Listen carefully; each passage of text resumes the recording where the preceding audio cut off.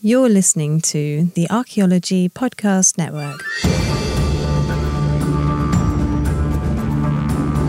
Welcome to episode 139 of the Life in Ruins podcast, where we investigate the careers and research of those living a life in ruins. I am your host, Carlton Gover, and today I am joined by Dr. Joe Watkins, one of the foundational and leading scholars of Indigenous Archaeologies. Joe, it is an absolute delight to have you on the show. How are you doing this evening? I am doing great, actually. I'm sitting in my office in Tucson, Arizona, having spent the last 6 months in Sapporo, Japan. I head back to Sapporo Wednesday morning at 5 a.m. for another 5 months of being rather isolated, at least conversationally, because people there, they may speak English, but they don't really speak English unless it's kind of pulled out of them. So much of the time I walk around Sapporo with my head down with a very specific location in mind. So I'm glad to be back in the U.S., at least for the last 3 weeks. Excellent. That's amazing. I guess just what are you doing in Sapporo, Japan that has you out there for so long? I'm a visiting professor at Hokkaido University in the Global Station for Indigenous Studies and Cultural Diversity. It's a 5-year project looking at trying to increase East Asian understanding of what Indigenous archaeology is. So I'm there for a year kind of helping out with the Global Station, trying to provide some background to try to help the indigenous population of Hokkaido, the Ainu, better understand how archaeology works, how it might be used to help them tell their story of the past, but also try to help the Japanese population better understand what it means to be indigenous and so forth. So it's a rather amorphous project, rather large in many circumstances, but challenging and a lot of fun whenever it comes together well. Awesome. Does it look like it's going to have a bright future? You think it's going to have a substantial impact on the field? I think it might. I think it will have some impact there in Japan. Currently, the probably 95% of the Japanese population doesn't realize that the Ainu still exist. And I think that probably the majority of people who know anything about the Ainu are people who have read the graphic novel, The Golden Kamui, which sort of has provided some information about the Ainu culture from the 1830s up until the 1880s or so.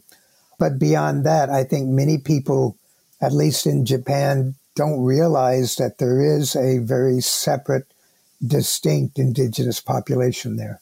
All right. That seems pretty similar to maybe some Americans living on the East Coast not realizing that there's still indigenous people here in the Americas. Well, other than being this visiting scholar and professor for is there an acronym for the Global Institution for Collaborative Research and Education, GI Core? Well, GI Core is another large program, but GSI, it's a Global Station for Indigenous Studies and Cultural Diversity. So GSI, SCR, we just call it GSI, Global Station.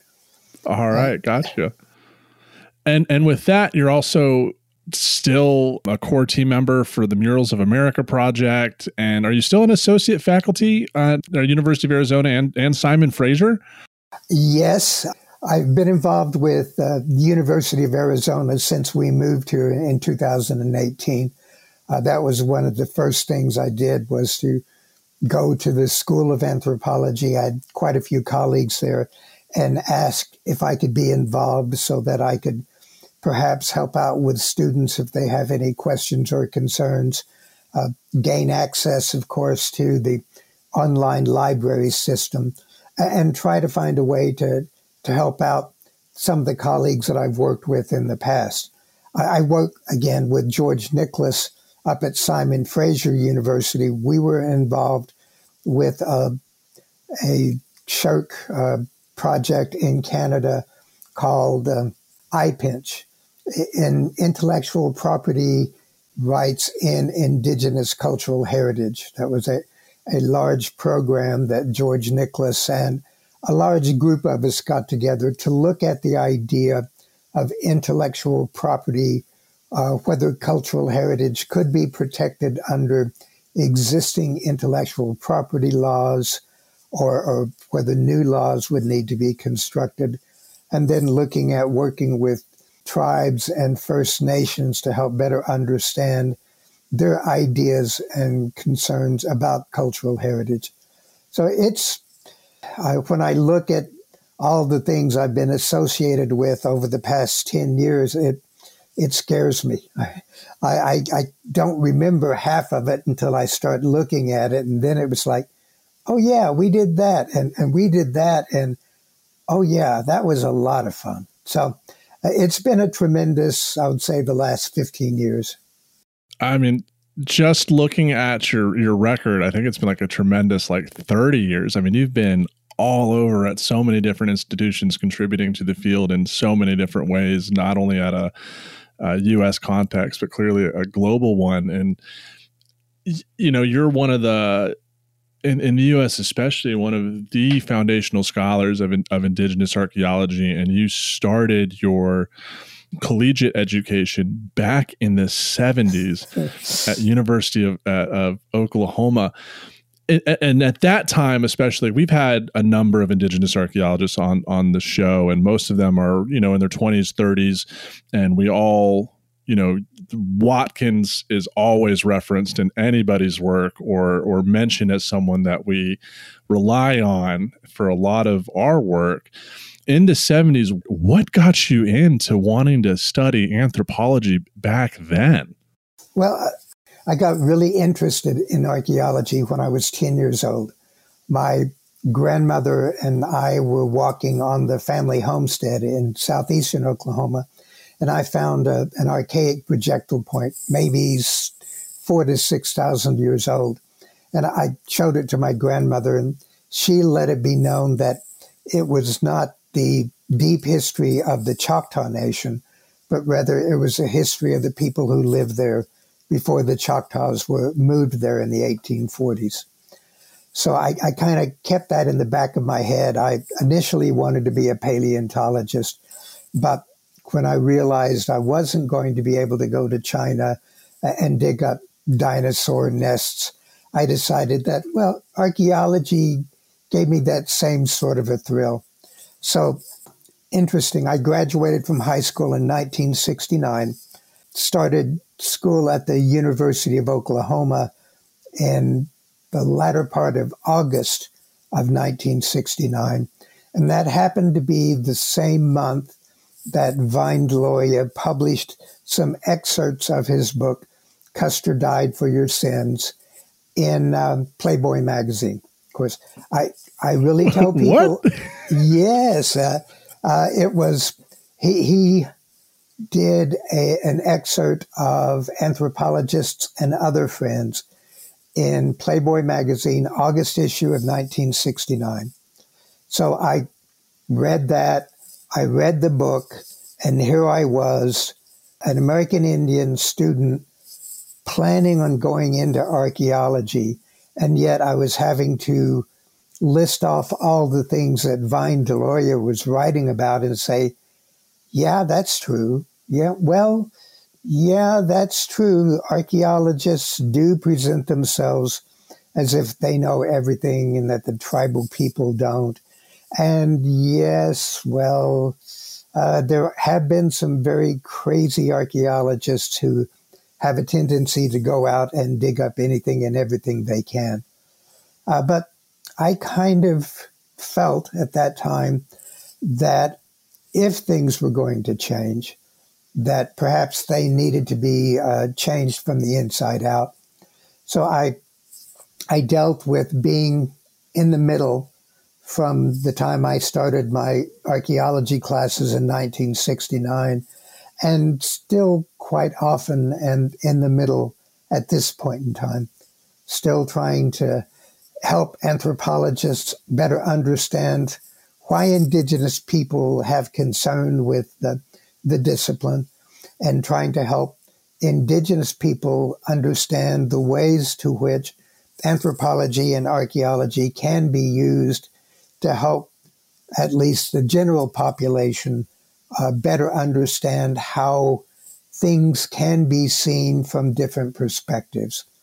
So I got to know Vine Deloria after I moved to the University of New Mexico in 2001 and 2002 and got him to autograph 2 copies of my Playboy magazine of his articles. So I have those. And ultimately, it was Vine Deloria who set me on my path toward my dissertation research to look at how archaeologists perceive American Indian issues about archaeology here in North America. So, and I told him numerous times how much I thanked him for making me stop and think about what it is that I had hoped to do and ultimately what it is I did accomplish. Absolutely. So, I mean, coming in the field in the 70s, especially at that time, at the OU Anthro department, were you one of the only Indigenous students present? I believe there was, I know there was a South American Indian student. There were a couple of American Indian students, but they were primarily either in linguistics or in cultural anthropology. There weren't any in archaeology. The archaeologists didn't really believe that an American Indian could be subjective enough to do good archaeology. They always thought that we could not erase our cultural background and our cultural baggage to provide a very subjective interpretation of the archaeological record. And nowadays, I think that's what they're trying to tell us we need to do more of. But this was 50 years ago. I really hesitate to think of it being 50 years because I only feel like I'm about 35 at this point. And that's crazy. And they felt like at that time that they were capable of being that non-biased themselves towards the archaeological record. I think they really thought they were. You know, they were doing science. They were doing things that could be repeated. They were doing excavations and recording them in such a way that other people could come along and possibly reconstruct everything that they had done, so that the idea was that the archaeological record was clean and that they didn't really consider their own biases. And it really wasn't until Bruce Trigger started writing about the inherent biases within archaeology that they started thinking about, well, maybe we need to do this differently. So interesting times. I do know that I did not speak up as much as I probably should have. I remember sometimes walking out of the classroom, shaking my head, thinking, oh, if only I had said, or if only, but I was afraid to really counter anything that the professors were saying.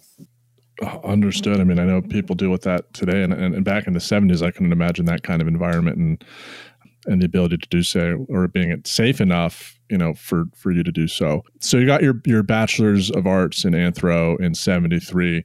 What led you to pursue a master's in anthro and archaeology specialization at Southern Methodist University? Why'd you choose SMU? Well, I always wanted to do old world archaeology. So the summer between my junior and senior year, 1972, I was lucky enough to get on a field school with Francois Bourd in France, in the Dordogne region of France with Les Aisies, and it was a tremendous experience.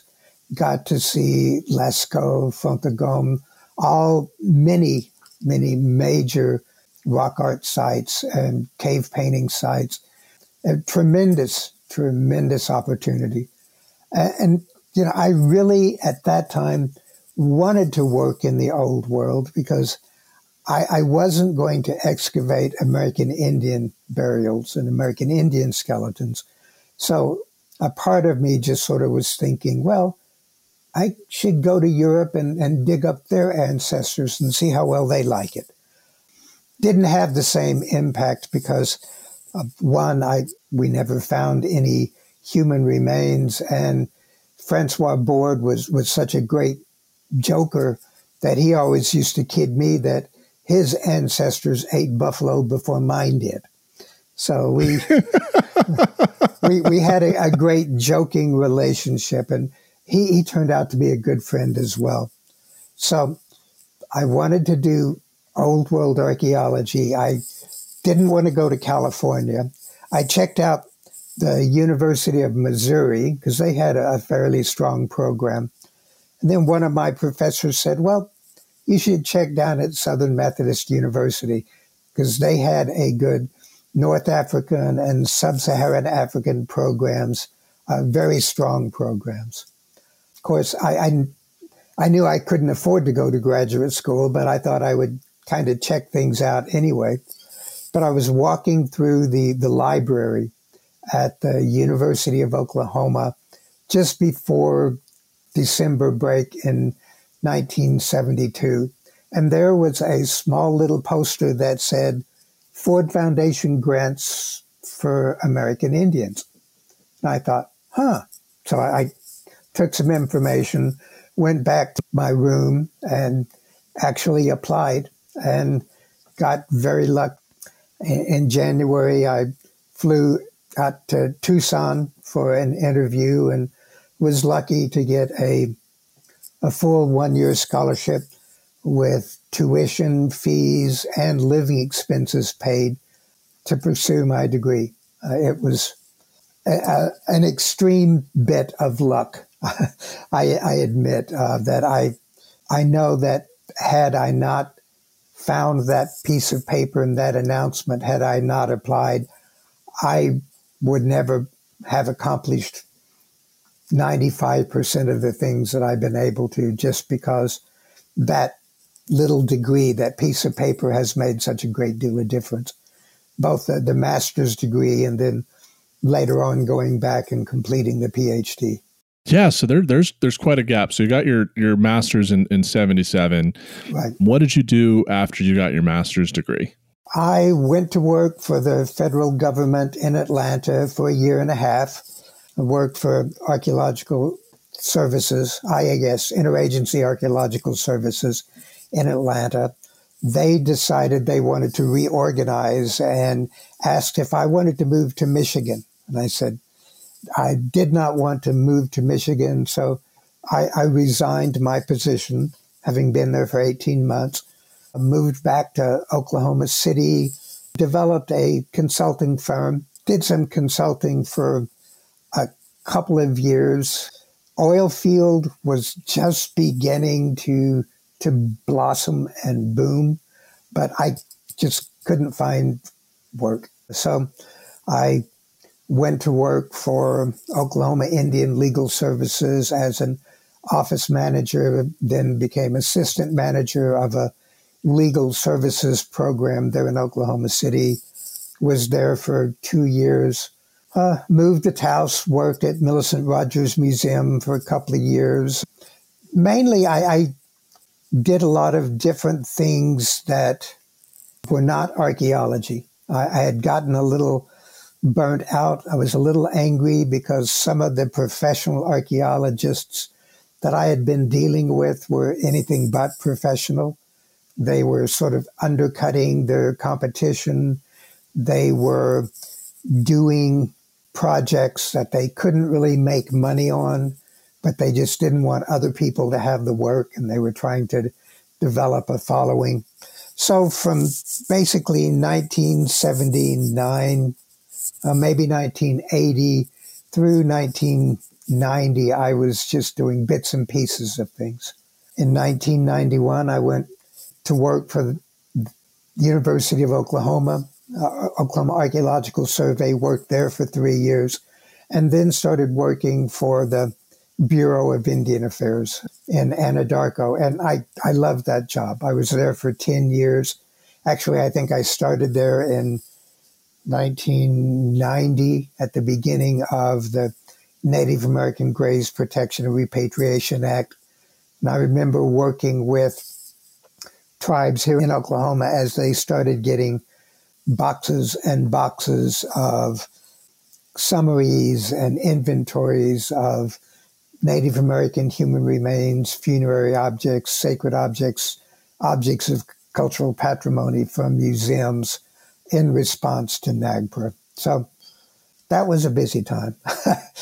I bet. And for our listeners, NAGPRA is the Native American Graves Protection and Repatriation Act of 1990, which was a law signed by George Bush and basically forced federally funded museums and institutions to repatriate objects of cultural patrimony back to federally recognized tribes. And so that was a big move, and it kind of stems off of the American Religious Freedoms Act of 1970. Yeah. 1978, which basically, yeah. And so a huge time in that really kind of created forced collaboration between institutions and archaeologists with indigenous communities. And right. A lot of archaeologists and museum professionals at that time thought NAGPRA was just going to be a clearinghouse and tribes are going to come in and take everything. And that has been shown to be untrue. My fallback is to go to the BIA. If archaeology doesn't work out, I think that's where I'm going is to work with the BIA, just like everyone else in my family. But yeah, well, the BIA has done some good things, and they've done some very terrible things. But it's, as with any governmental agency, there are good people in it, and there are some people who just want to beat Indians away.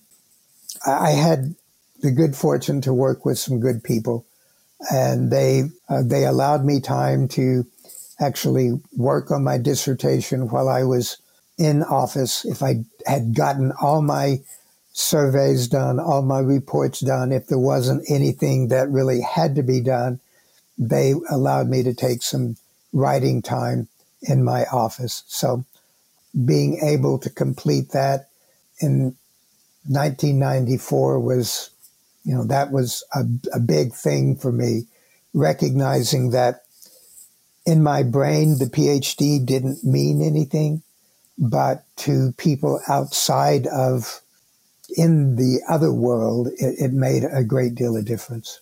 Absolutely. So your dissertation titled Ethics and Value Conflicts, Analysis of Archaeologists' Responses to Questionnaire Scenarios Concerning the Relationship Between American Indians and Archaeologists, which you then published in, did you get that published in Plains Anthropologist? Yeah, volume 44, 99, issue 170. Yeah, I published just a sort of a summary chapter in it, looking at basically some of the statistics that I had used to talk about how archaeologists tended to view concerns. If it was on private property, archaeologists felt that tribes shouldn't have any say. If it was on federal property, archaeologists felt that as long as laws were being followed, then sure, it was okay to listen to tribes. And if it was on tribal property, archaeologists understood that the tribes should have the ultimate say over it. So there was some statistical things that showed up. But in the long run, basically the biggest thing was the land ownership was what the archaeologists felt should be driving it. Nothing to do with ethics or anything else.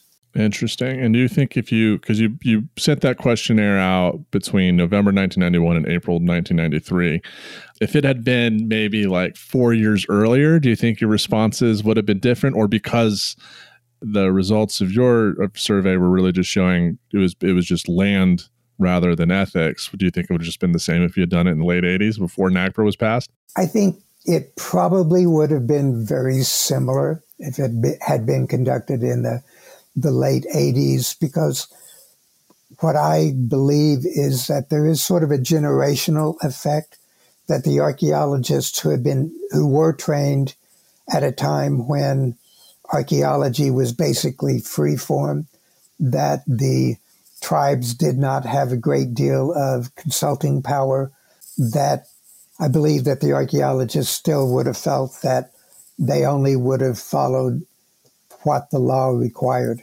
I think if that survey were done now, or at least say at the turn of the century, things would have been different, because we are seeing a generational change. We're seeing that students who have taken classes and have learned about archaeology after repatriation, after NAGPRA, and after the National Museum of the American Indian Act are much more forward in looking at conversations with tribes and recognizing that tribes should have a say about how archaeology is practiced.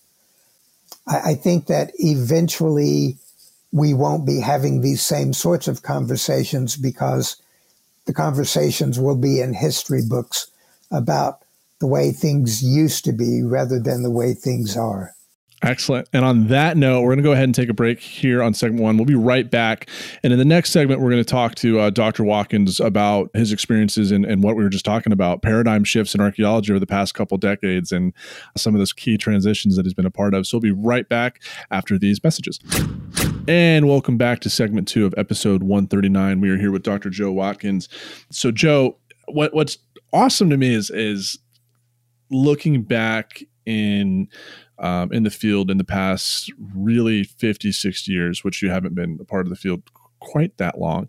But you came in as an undergraduate in the 70s, right during the height of new archaeology, which is, as you alluded to in that first segment, that's when archaeology under proponents, especially like Louis Binford, were really promoting archaeology as a hard science that was very much being pushed on statistics and data collection, and this idea of removing any bias that you have and just looking at the data. And as you've grown in the career and profession, there's been a lot of different changes. I mean, we touched on like the passage of NAGPRA in particular in the 90s, but you got to see the post-processual critique or archaeology's version of postmodernism creep in, where archaeologists, Hodder being a big name, of course, trying to deconstruct or critique that scientific approach and try to have people really think about more abstract ideas and not just worry about the numbers, but think about things of culture, kinship, gender. What was it like to be an archaeologist during that time, especially one that was growing in the career as an early professional? In some ways, it was a difficult time, because if you try to approach study of humans without thinking about being human, it makes it difficult for me. It was like believing that someone could create a computer program that could tell you everything you needed to know about the past. It's just not possible. So as I was reading Binford and his discussions about how if we do this and if we don't do that, then we can create a clean science that will give us the answers to the past, or it will help us better understand how we can influence the future with what we're saying or what we're writing. I struggled with that because I always felt that we needed to be talking about humans. I never really thought that there were pottery types that moved across the landscape, changing from cord marked to cut marked to incised. I kept thinking, well, people are doing this, not pieces of pottery. And projectile points don't happen to populate the landscape. People do. So what causes people to change their ideas? Is it some sort of identity? We only make projectile points that look like everybody else in my family makes projectile points. And so to me, that removed the idea that it was scientific as much as it was humanistic. So, I had to, and many times, write papers in such a tongue-in-cheek way that my professors didn't understand that I was being a little, that I had to act like I really believed what I was spouting back on paper. And to me, that wasn't really a good way to practice archaeology. I got lucky in that early 1970s was also a time when salvage archaeology, cultural resource management started happening much more fully. Some archaeologists were doing surveys for highway departments for the states, and much of their research was very basic.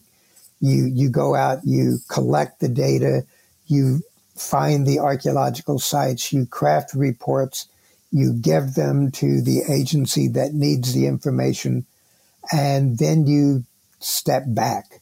You might interpret it if you want to pull together a presentation for a conference, but generally it was just very basic archaeology. And so I learned a bit of that. I learned how to create basic archaeology that other people could use if they wanted to start looking at broader pictures. I really wasn't a big picture person. I'm sorry to say I was very much an Oklahoma person who just wanted to say what I needed to say in the classroom to get through the classes, to get my degree so that I could get out and do something.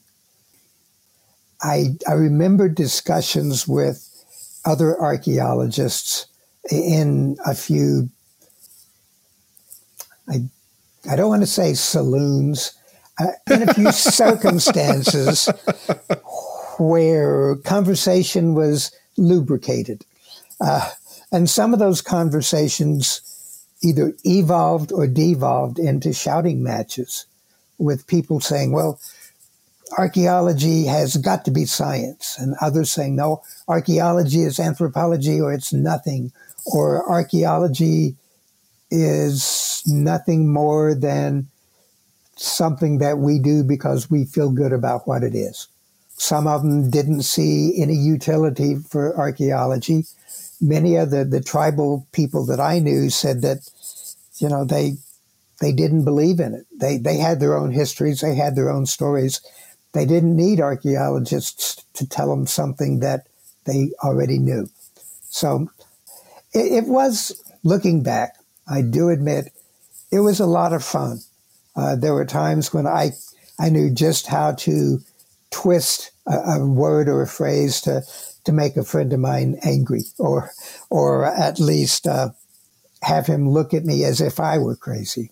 So I was not, at that time, I didn't think that I had anything worth saying.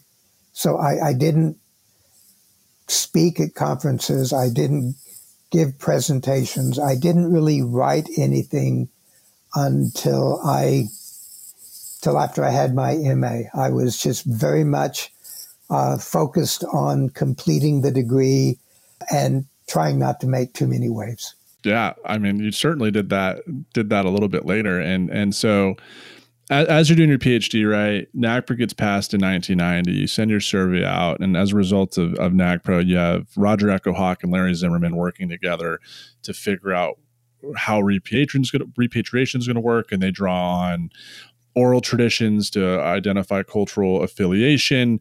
And they're doing this practice of incorporating indigenous knowledge, but it's not until your book in 2000, Indigenous Archaeology, that comes out where you provide a name for that approach, it being Indigenous Archaeology. So that's such a foundational book. And what was the impetus for you writing it and getting it out there? Because, in the first segment, you talked about how you had flack from some of your professors. They didn't think you were too native to do the science unbiased. And now you come out like 2 decades later with here's a whole book on why my indigenous perspectives and ontologies matter for doing this. And it's an inclusive approach. Not just Indians can do indigenous archaeology, but everyone can in a collaborative manner.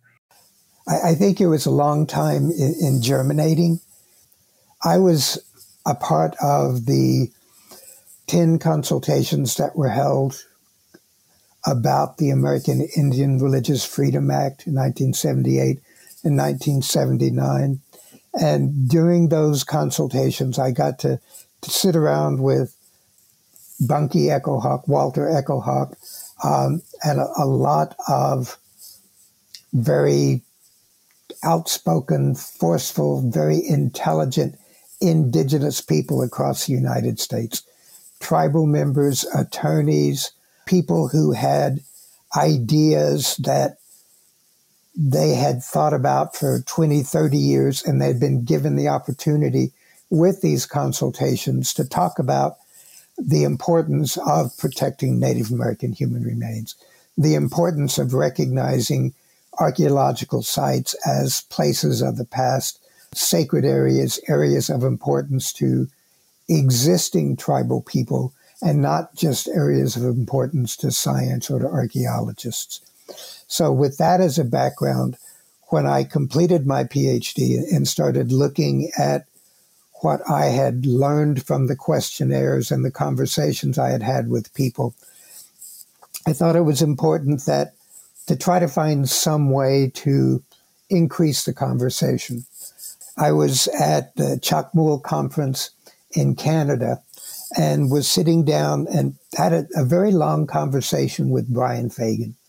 We were talking about dissertations and thesis and writing, and he said that he felt that I should try to find a publisher and try to see if I had something I wanted to say.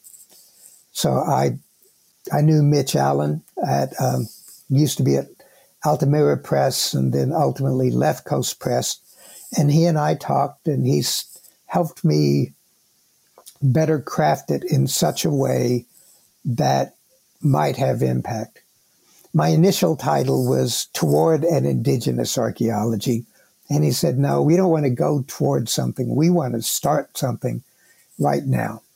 And the term Indigenous Archaeology, two previous uses. In the past, Indigenous archaeology really meant just the archaeology of Indigenous people. So that was the initial meaning of it. But George Nicholas and Thomas Andrews published a book in 1989, I think it is, called At a Crossroads. It's about archaeology in Canada and its relationships with Canadian First Nations.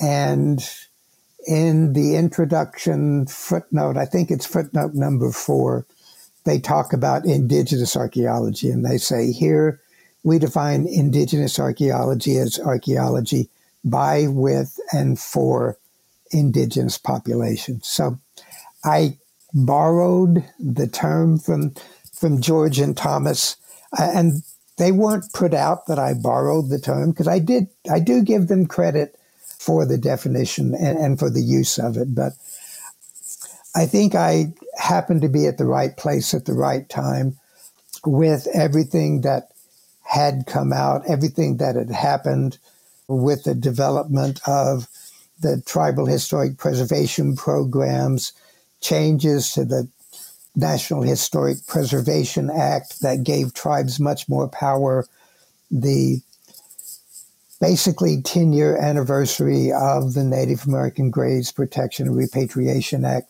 all those things happening at a time when people were already listening to tribal voices in many different ways and many different concerns. So it was, again, I consider myself to have been very lucky and to be in the right place at the right time and to be able to tell a story that some people needed to hear and that other people really wanted told. Gotcha. I mean, the year 2000 was pretty interesting because your book came out. You have Roger's article about oral traditions coming out, as well as a case study for, looking at oral traditions at like you would any other sort of historical data and critically analyzing those for factual information. But you still had some holdouts that weren't very thrilled with the approach. Mason comes to mind. So, I mean, like, I couldn't imagine looking back at your career and the amount of crap you've gone through from the profession, starting, as an undergraduate at OU up until, the turn of the millennium, as it's been a decade after NAGPRA's passed. We're starting to see some non-forced collaborations and people like seeing the utility of working collaboratively as equal partners with shared power with Indigenous communities. And you're writing along with others to get the field going. Like, when you see these reactionary critical approaches to what you're doing in the 2000s, what's your own reaction as you're dealing with the critics of the approach of Indigenous archaeology? I try not to have too much of a reaction when people raise concerns about Indigenous archaeology.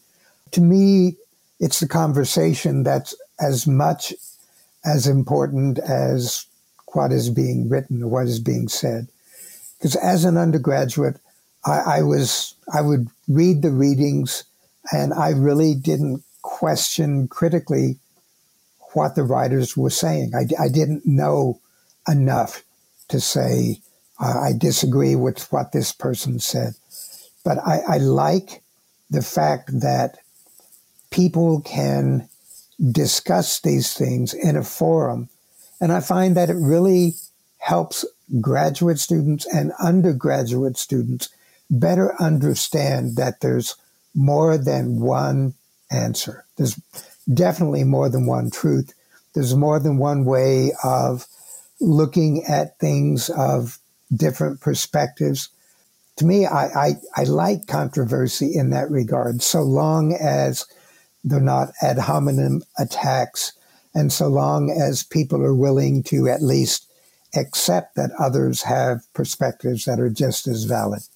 In the past, American Indians weren't given the opportunity to really give their perspective. Far be it from me to believe that anyone should be censored and not be allowed to give their opinion.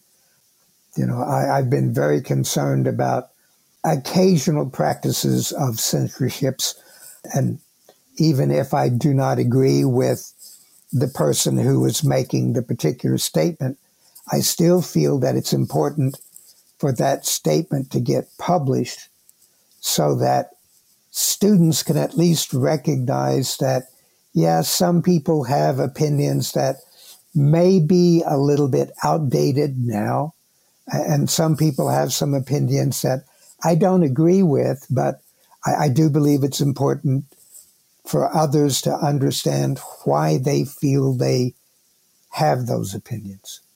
I admit that when I first read Mason and others, I feel like I would just shake my head and say, that's not what we're saying. That's not what we intend for this to be. We are not saying that this information is the only correct information. We are saying that, as scientists, we're taught to have multiple working hypotheses, and to preclude one just because it comes from a tribal person is senseless. It's not good science. So ultimately, I think the conversation is much more important than what is being said. All right. That's incredibly well put. And as you're kind of, part of my dissertation was like, I have a whole chapter on, Indigenous archaeology. That's the longest chapter that I have out of all of this. And, really, recently having gone through the literature and even though some of those conversations like Mason, McGee, or even more contemporary Weiss, it's really been hard for me personally to not take those critiques personally, because so much of my being an Indigenous archaeologist and the work that I do is so personal to me, and so it feels like a personal attack, and it's been like difficult to separate, as you were saying, like now we're in a space where we can respond and that we can interact with these folks in a professional way, but it's still, struggling not to hold my research close to my chest and kind of, keep it at a distance and be able to have those conversations without feeling like a personal attack. And I know other, young Indigenous scholars struggle with those same reactions of reading some of these folks, because you read Mason McGee and you're like, how are you getting this idea that Joe, Chip, and George and Roger are advocating for just only listen to Indigenous archaeologists? The oral traditions are the only things that matter. It's just like, really, like, why? Where are those kind of frameworks coming from that they're so afraid of bringing Indigenous people to the table? Yeah, it can get concerning, and it can get painful at times. I recognize that there are some people who take this so very personally because they hold it so very dearly and so very deeply within themselves. It is part of who they are. And so to believe that a colleague or someone who is supposed to be a colleague is attacking and does not see the utility of at least thinking about alternatives, it gets frustrating. It gets scary. I have known some people who have been very angry for a long time at a lot of different people because they could never let it go. And to me, anger can become counterproductive. It will color everything that one writes, everything that one reads. Interpretations become skewed toward anger or toward the worst, rather than trying to give someone the benefit of the doubt. And I admit that's not the person I am. I don't get angry often. I've been angry a couple of times, and I never email anything that I've written when I'm angry. I know better than that. Absolutely. That's a sage advice for everybody. You can't take back something once you hit send. That's why I've got some really good advice from my dissertation chair. He's like, whatever you want to write when you're angry, put it in, Apple Notes first and then put it away, because then you can't send it, So I totally understand that. Kind of moving away from the early 2000s as Indigenous archaeologies and more people have begun using it as a methodological and theoretical framework and just becoming, a practice. And we've seen the, Keisha Supernaut, Sarah Gonzalez, Sonia Adelaide, and these other figures kind of come in and begin to use to contribute in meaningful ways to the literature as we moved into the 2010s. I guess, like, now that I've seen, first we've talked about the dismissal of Indigenous beliefs, forced collaboration, people beginning to use it. But now I've seen experiences where it's kind of being like collaboration is now like a checkbox you have to fulfill rather than something you want or should do. It's kind of like now everyone wants to do it or says they do it. How do you navigate that space as an Indigenous scholar with kind of seeing now, I don't even know how to describe the approach, because it's not necessarily the genuine collaboration. It's now having to do it in order to get a job or to get the research approved. Like, how do you figure out those who are genuinely meaningful and working with and for Indigenous communities rather than doing it for their own personal gain? It's very difficult to figure out. I agree with you. I've noticed that there are people who talk about collaboration, and they talk about reaching out to tribal folk to get their opinion on certain things. Often that collaboration really is with one or two tribal individuals. It's not a full collaboration in terms of working with, it's difficult to say on a tribal level, but I think that there are a lot of people who have found people who will work with them, and they welcome them as their collaborator. And so in some ways, it is a hollow action, because many researchers know what they want. And so what they want is to collaborate with someone who will let them do what they want to do, rather than asking the question, I would like to work with you in a way that will be beneficial to you and your tribe. How can I help you? And there are some of those. Colleague that I work with in Japan, Hirofumi Kato, has been very much that type of a person, that he would like to work with the Ainu communities on Hokkaido Island to help them find a way to make the Japanese population more aware of their issues, contemporary issues, as well as the historic and their history issues. So he's very much involved in trying to find ways to collaborate with the Ainu community. But as with here in the United States, part of the issue is defining that community. Which community do you work with? Are you working with, say, in the United States, under federal law, you have to work with the elected officials. And the elected officials can allow you to work with traditional leaders, or they can tell you, yes, you need to work with traditional leaders, but you need to work with us as well. And sometimes traditional leaders are almost diametrically opposed to elected officials because they each have different jobs. Elected officials, their job is to basically see to the economic health of the tribe. Traditional leaders, very often, their role and responsibility is to see to the religious, social, and metaphysical health of the tribe. And so they each have different spheres through which they should be working. So collaboration, if it's meant to be, needs to start from the individual out. I've had people, again, that I know who have said, I have this great project that I want to do, but I can't get any tribe interested in it. Rather than saying, well, this tribe wants me to do this project, and I don't know if I can do it because I'm not really interested in it. Rather than saying, this tribe wants me to do this project, and I think I can find something of interest on my own to help fulfill or fill out the project.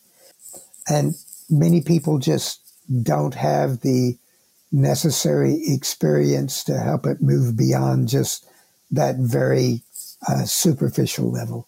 It's a difficult thing to do.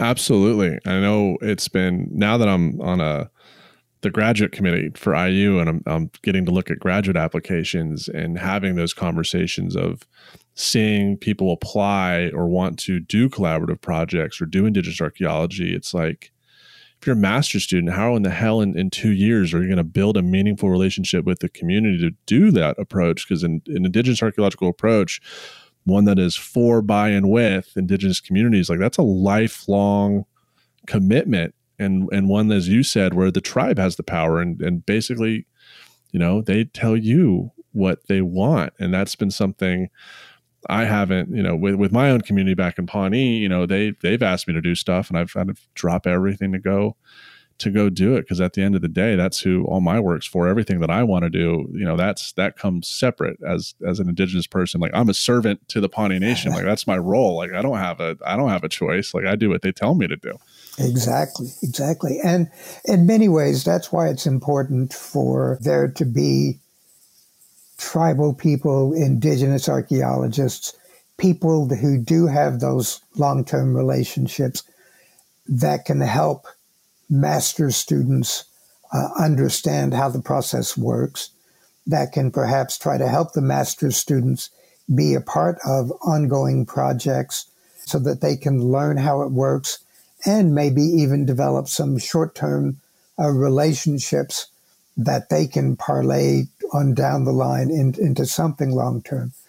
It was very difficult for the majority of the first generation of Indigenous archaeologists to try to find those mentors, to find the people that could help them better understand how these things work and to give them positive examples to follow through. Larry Zimmerman is one of my favorite examples. He's one of my favorite people. George Nicholas is another one of my favorite people. They are just tremendous people who have gone out of their way to make things happen, to help other people move more fully along and to move this discipline, this field on further along. The first time I met Larry, I was so excited. It was at the SAA Native Reception in Albuquerque. And I walked up and I was like, Dr. Zimmerman, my name's Carlton Gover. I'm a Pawnee archaeologist. And he just like shook his head. He's like, not another goddamn Pawnee. And I just started laughing. But yeah, all right. So, all right, everyone, we'll be right back with segment 3 of the Life in Ruins podcast here with Dr. Joe Watkins. And we're back here at episode 139. So kind of capping this off, Dr. Watkins, in this last segment, what are some current research projects and publications you got in the works for the next round of Indigenous archaeologies in the decade of 2020? Well, I first started working in Hokkaido in 2007. So I've been going back and forth there 15 and a half years. When I first got back from Hokkaido in 2007, I said, I'm going to write a book. And the title of the book is Indigenizing Japan.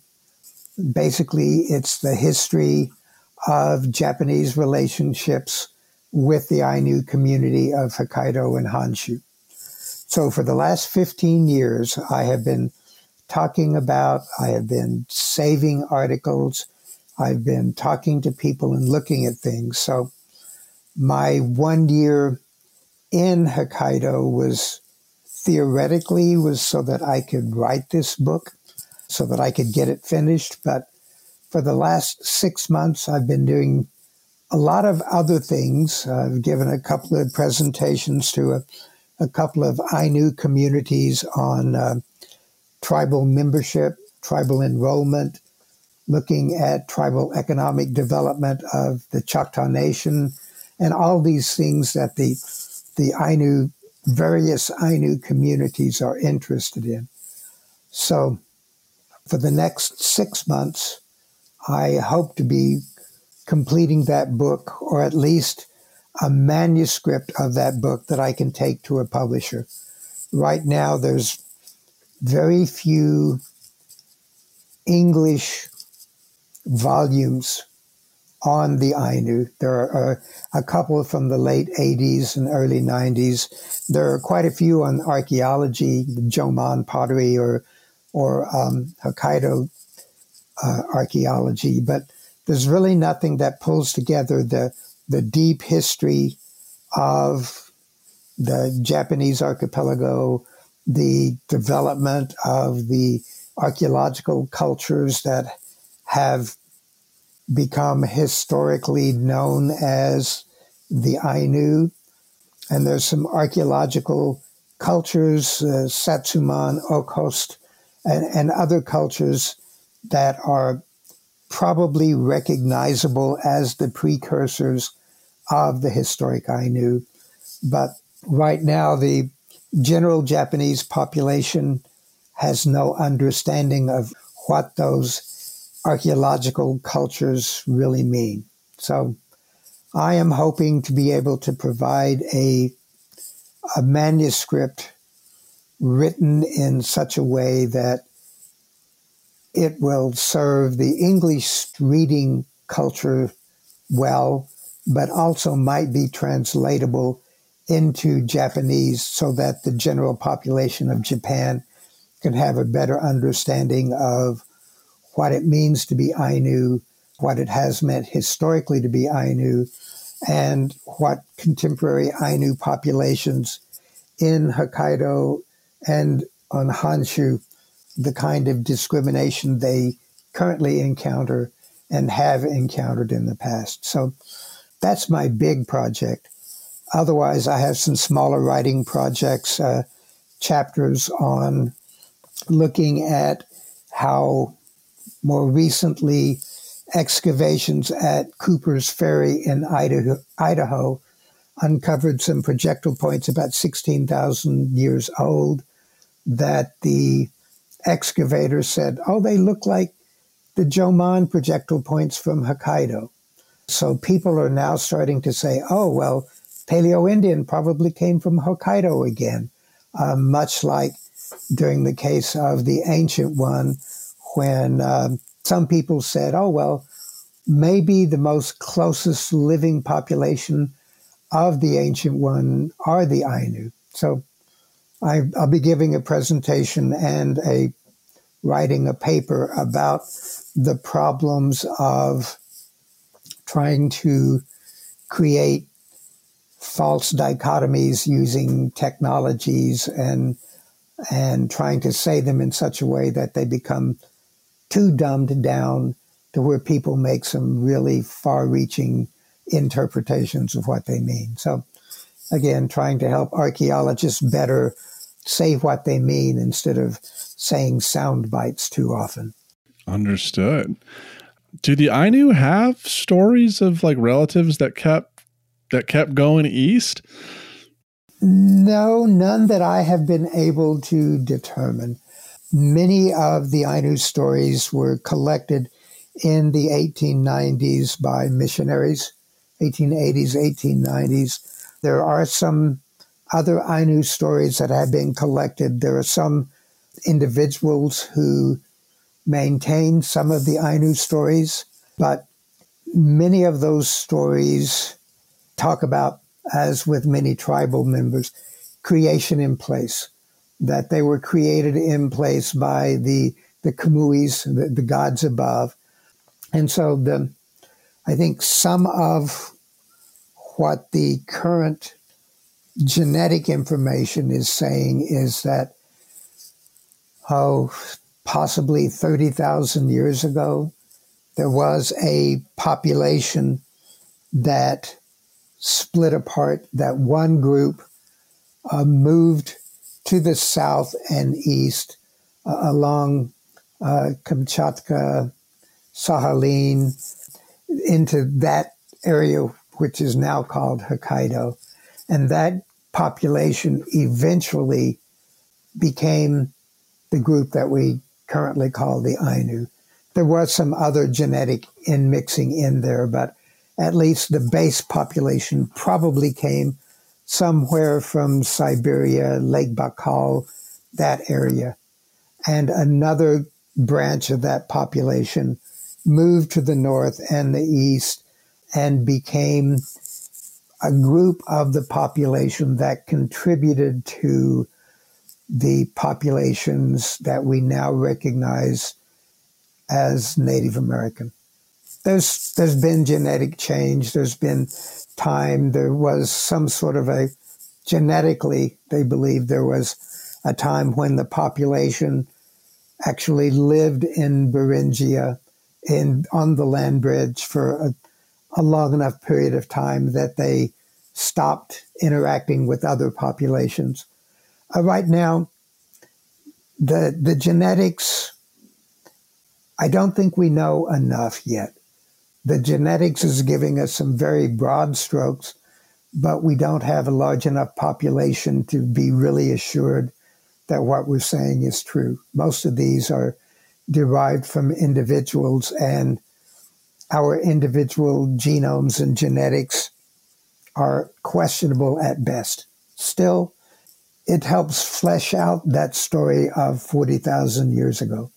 But so long as we don't believe it is the story or the only story, I have no problems thinking about genetics as another chapter to kind of help us tell the stories. Understood. One thing I did want to talk to you about is this Being and Becoming Indigenous Archaeologists, which was first edited by George Nicholas, came out in 2010. And that had, it's a compilation of Indigenous archaeologists talking about why and what they do as Indigenous archaeologists. And you were a contributor to that. And there was only 36 contributors in the 2010 volume. And you and George are coming out with a sequel. So how many Indigenous archaeologists, and for those listening, it's not just North American Indigenous, but there are folks from South America, Africa, Polynesia in that first one. So what, I guess, two questions. What made you and George decide to come out with a second volume, and how many contributors have you guys wrangled in for this one? Initially, George said that he felt that there are still so many people out there whose stories need to be told, that we recognize the initial book provided a lot of mentors for others, people who could better understand and recognize that much of the issues that they are encountering in grad school or getting the degrees, they're not the only ones in the world who have experienced those, who have had the same questions, or have been told the same thing. So George decided that time was right to start the second edition. I think we currently have 43, 44 chapters that we are working with. We have maybe 15 or 20 others that we had contacted who told us that it was not a good time for them to be able to participate, but that if Volume 3 ever comes about, they would like for us to contact them again. We don't know what we're going to get until we finish it. One of the issues is that we recognize that for some people, like we have a couple of authors who are writing from South Africa, who don't recognize Indigenous in the same way that we do, in that they don't recognize Indigenous as meaning the first people of an area, because they've seen the way Indigenous has been used in a political sense to take land away from people who should have had access to it. So it's been seen as a political term in some circumstances. So we have started by not defining the term Indigenous. George and I will create a foreword which will discuss all the different aspects of Indigenous, indigeneity, and how it varies across the globe. And I think that's one thing that many people don't recognize or don't realize, is the different perspectives that people bring about what it means to be Indigenous. Some people say, I'm not Indigenous, I'm Choctaw, or I'm Sami. So, or, again, as most of us, we identify with tribe first. And then we have one author whose sister ridiculed him when he said that he was Indigenous, because she said, you're not Indigenous, you're this tribe. And so he doesn't really claim to be Indigenous because he's tribal. So we have all sorts of different people who are offering all sorts of different perspectives about what it means to be of the blood, if you will, in various countries, various areas. So we keep looking. We continue to look. We ask people if they know of individuals whose story would help illuminate things in their country. We are still woefully underrepresented, both in South America and in Africa. We need more people from Northern Europe, the Finno-Scandinavian countries. Australia is fairly well represented. New Zealand, Aotearoa is fairly well represented, but we recognize that until we can get 100 authors that we really have to cut back on, then we'll need to keep looking. Well, all right. And so kind of rounding out this interview, what is your vision or hope, or what do you see happening with Indigenous archaeologies coming up in the future? Good question. What are you excited about, I think that the future I see for Indigenous archaeology is exciting, in that in some ways I'm hoping, as other people have written in the past, so it's not just my hope, I'm hoping that Indigenous archaeology stops being something exciting. I hope it becomes something that is so everyday, so ho-hum that people do indigenous archaeology without thinking that it's somehow different from archaeology, general archaeology. I like the idea of questioning whether or not it's still needed, at what point in time will the next generation or the generation of archaeologists after that have it so ingrained that working with tribal people is what you do, collaborating, communicating, consulting, all these things that you do on a day-to-day basis, that's normal archaeology. And so I'm hoping that eventually my book, Indigenous Archaeology, sort of falls to dust, and I don't care whether it ever gets cited again, so long as people continue to practice what other people have helped expand that idea into. It was a germ of an idea that I borrowed from George Nicholas and Thomas Andrews, and so many people have expanded it. So many people have contributed to making it more understood of what today's generation of archaeologists see its utility in being. And in those ways, it's not like I feel like I'm a father or a grandfather, but in some ways I feel really like it was something that, to quote Shakespeare, proceeded from a heat-oppressed brain, from Macbeth. But it was something that had to come out at that time, and I'm really glad that it's reached a point where that there are so many people practicing it that it no longer is something that is quaint.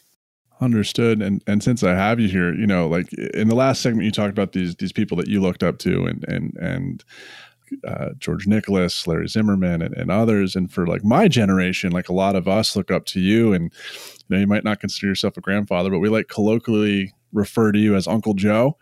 And in my circles with the other Indigenous archaeologists, it's like, what's Uncle Joe and Auntie Sonia up to? That's kind of how we see you guys, is like those, and not just in, it's in a meaningful way, because you and the Indigenous archaeologists of your generation went through a lot from the field in the academy just to have your voice heard and allow scholars and professionals like myself the space that we are a much safer and welcoming environment to practice our archaeologies and use our tribal ontologies in our research. And that might not necessarily have been possible without the difficult work, both academically, but also like mentally and emotionally, that you guys had to go through to create this space that there's now so many more, scholars of my generation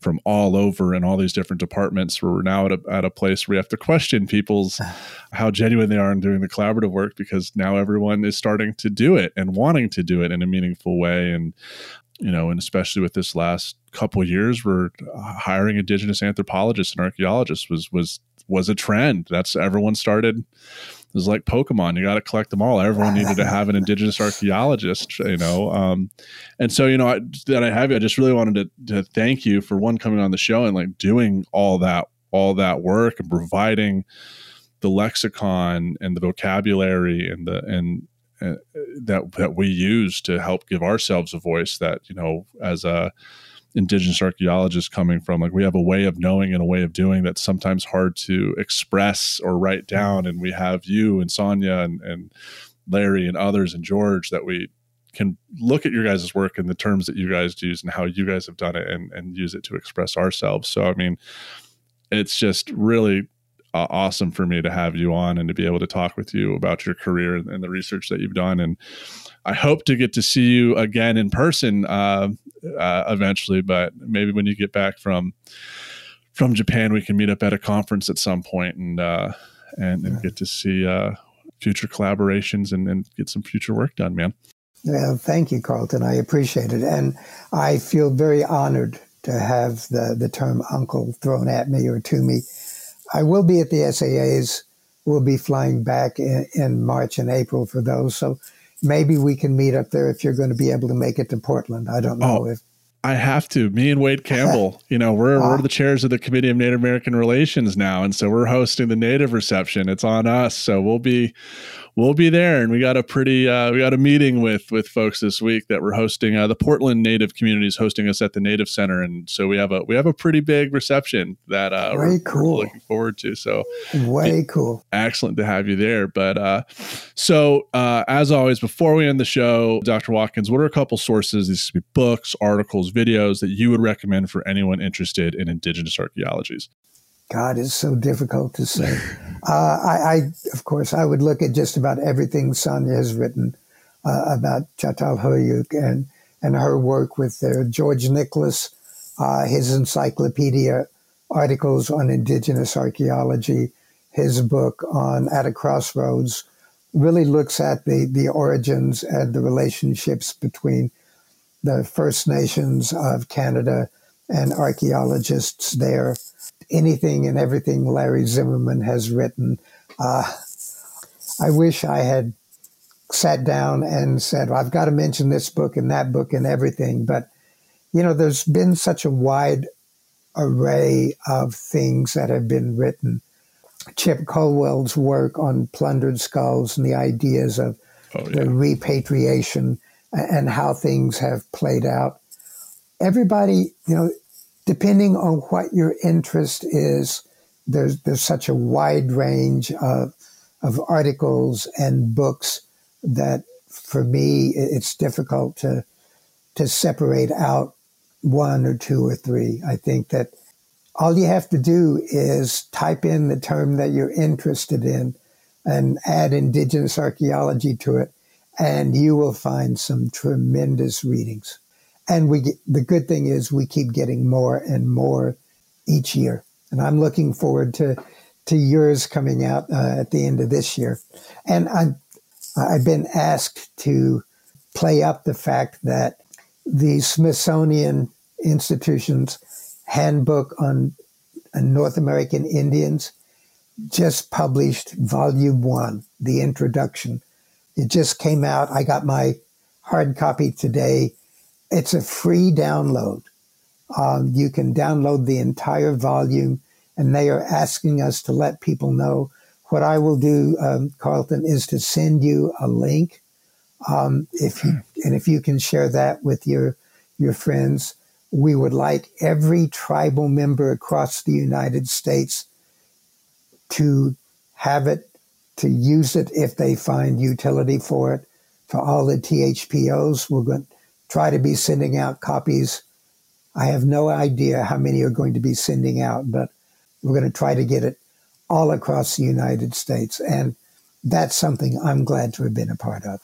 Absolutely. And for our listeners, as always, all these resources will be accessible by web link in the episode description, wherever you're listening to this podcast. And then where can our listeners find you on the web? Email address or social media? I mean, you look like a guy that has a TikTok account. I don't do TikTok. I used to have social media. I used to tweet a little bit, and I had Instagram accounts, but that went away a couple of years ago. Best place to find me, probably email jwatkins@theaceconsultants.com. And occasionally I show up on PBS, or I've been writing a few short blogs for the Global Station for Indigenous Studies out at Hokkaido. So that's been fun, looking at a little bit of my take on the culture in Sapporo and what it means to be sort of a American Indian archaeologist in Japan. A little bit different. So I bet. And then lastly, we always ask this question to all of our guests. Dr. Watkins, if given the chance again, would you still choose to live a life in ruins? I would. I think if I were given the chance, I would live a life in ruins, but I might live a different life. I really wanted to do experimental archaeology, and I would like to get back into doing that in some ways. I'd like to expand my traditional technology skills, but Yeah, definitely. I would live a life in ruins. Absolutely. Well, next time we do a weapons ballistic experiment, I'll keep you in mind and send an email if you want to throw atlatls at things. And would love that. That would be a blast. Absolutely. Well, everyone, we just interviewed Dr. Joe Watkins. You can reach out to him via email at jwatkins@theaceconsultants.com. And as always, you can find all of the resources that we've mentioned, websites that we mentioned, and Dr. Watkins' email in the episode description. And with that, please be sure to rate the podcast and provide us with any feedback on whichever podcasting platform you're using to listen to the show. We get your emails. We really appreciate all the feedback and everyone's amazing comments. And with that, we are out.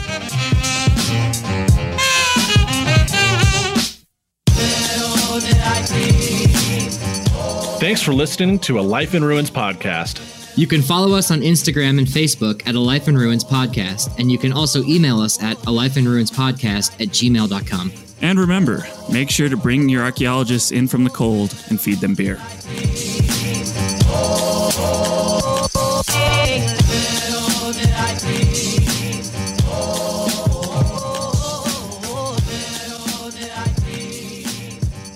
This episode was produced by Chris Webster from his RV traveling the United States, Tristan Boyle in Scotland, DigTech LLC, Cultural Media, and the Archaeology Podcast Network, and was edited by Chris Webster. This has been a presentation of the Archaeology Podcast Network. Visit us on the web for show notes and other podcasts at www.archpodnet.com. Contact us at chris@archaeologypodcastnetwork.com.